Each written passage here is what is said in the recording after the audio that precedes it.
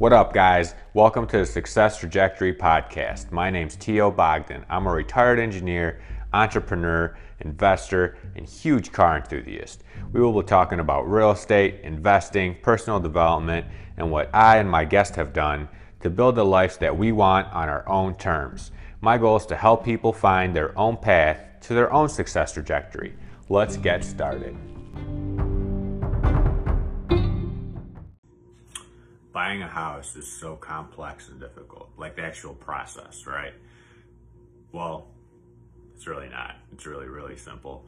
It's just made out, I feel like, to be that way, so that way real estate agents have a job. Just kidding. But am I? No, just kidding. So depending on the state, right? If you're buying a house from someone else, you either use like a title company, or in some states you use a lawyer that handles everything. In Michigan, we use a title company, and it's really simple. So let's say that you want to buy your house, or you want to buy this house from this guy next door to you that has an awesome house. Cool.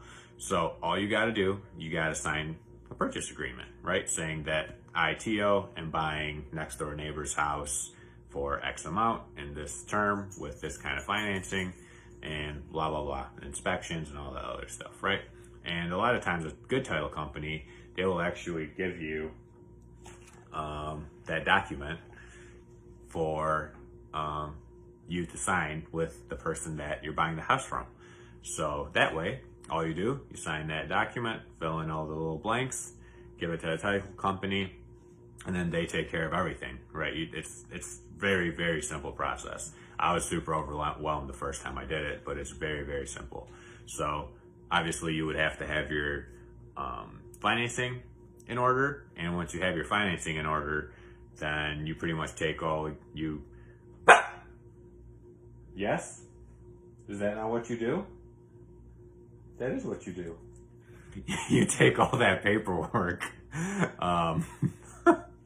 You take all the paperwork. So you would get that PA signed, and then you would get, let's say, your pre-approval letter or whatever from your mortgage guy. Take that, just give all that stuff to the title company, and they handle everything. They get your information, the seller's information, they compile everything, they do all the crazy paperwork that they do on their end to make sure there's clear title and the warranty and all that stuff. And then once all that's together, then you buy the house. So it's really not that hard at all, but when you haven't done it, it sure seems very complicated and complex and crazy because there's like a million papers, but you don't really have to deal with any of those papers. That's just what title companies use to track everything and make sure everything's done correctly. So it's really not that hard.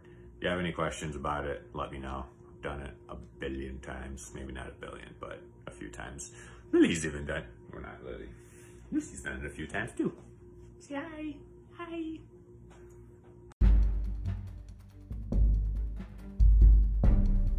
Hey, thank you for listening to the Success Trajectory Podcast. Don't forget to subscribe, leave a review, and tell your friends about us. For more content, you can follow me on Instagram at RealTOBogdan, and everywhere else, Facebook, LinkedIn, and YouTube, T.O. Bogdan.